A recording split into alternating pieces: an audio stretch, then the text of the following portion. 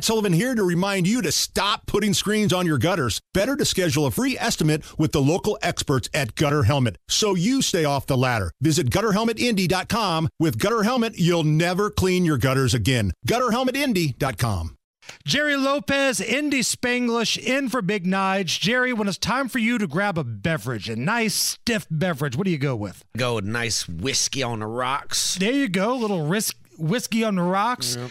If you're looking for a reason to drink tonight, happy 84th birthday to the coach, Mike Ditka, former Chicago Bears coach, NFL Hall of Famer. Great moments in Mike Ditka history. Here he is talking about players that kneel for the national anthem. If you can't respect our national anthem, get the hell out of the country.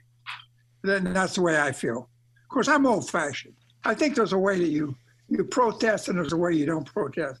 You don't protest against the flag. You don't protest against this country who's given you the opportunity to make a living playing a sport that you never thought would happen. So I don't want to hear all the crap. Anytime you end a statement with, I don't want to hear all the crap, it's good stuff. All right, we got time for one more here. So I'm going to do some choose your own adventure. Jerry, do you want to hear Mike Ditka singing the 7th inning stretch at Wrigley Field, which was god-awful, or do you want to hear him taking on a heckler at a press conference? I definitely want to hear him versus the heckler. Okay, this is Mike Ditka back in the 80s. For whatever reason, the press conference they were having had fans around. Take a listen. Get your mouth shut. Get your mouth shut, jerk. Dickus. See that? That's your IQ, buddy. 0. All the turnovers. No, I'd rather talk to him.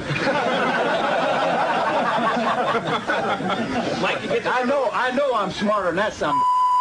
Great moments in Mike Ditka history. It's the Hammer and Nigel Show.